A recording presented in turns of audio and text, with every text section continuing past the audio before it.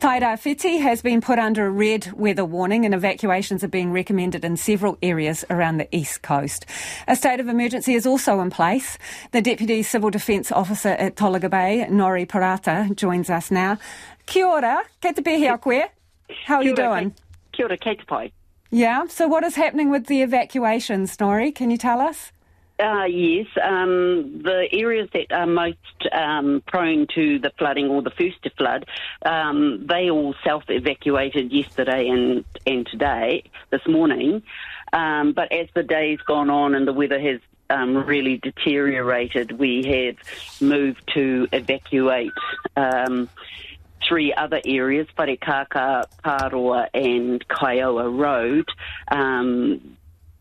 and we've just done that in the last couple of hours, and it's their last opportunity to get out before we won't be able to get to them at all. So how have you got in there now? Are you in four-wheel drives, and how many households are we talking about?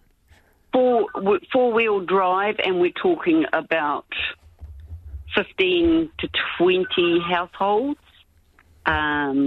Yeah, that would be in those 3 areas. Some people had already self-evacuated, but these are people that they've sort of been here forever, and, a lot of them are making comparisons about how they were okay in Bola. So it also tells you the age of who I'm talking about. Yeah.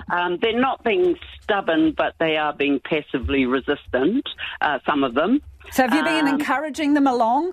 Yes, we have been encouraging them along, and some of our civil defence team and a couple of the police that have been stationed here have gone to be quite firm in their encouragement to leave, and most of them are leaving. There were only 3 that we are still a little concerned about whether they will actually move or not.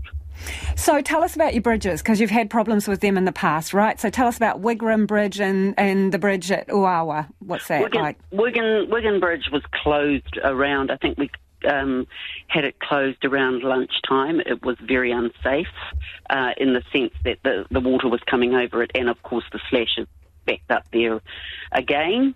That is the only bridge that we were seriously concerned about today.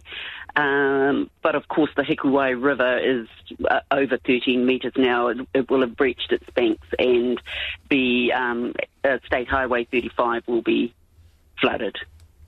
Hey, I'm looking at some pictures while we're talking, and it's of all of the debris, wood, floating down the river again. What's it like in terms of that? It's soul-destroying, actually. That's exactly what it is. The beach has only just recently had a partial clean-up, and when you watch the live cam on the Hikuwai River and see how much new slash is coming down, it's pretty soul-destroying, but it also means that we do need to monitor the main bridge in town just to ensure that it doesn't back up there so much that it becomes a hazard. You mentioned State Highway 25, right? So 35, rather. No, the coast. 35. Yes, 35, the coast road. Yeah. And that is closing from 7 tonight, as I understand it, between Opotiki and Gisborne. Is some of that a precaution and some of that damage?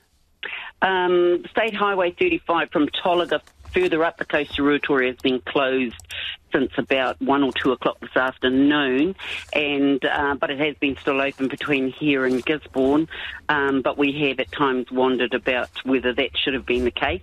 But nonetheless, Waka Kotahi will close that at 7 o'clock tonight. So, from Gisborne round to Lawton Point will be closed. Well, or Potiki, actually, yeah. Really appreciate and not before time, I might add.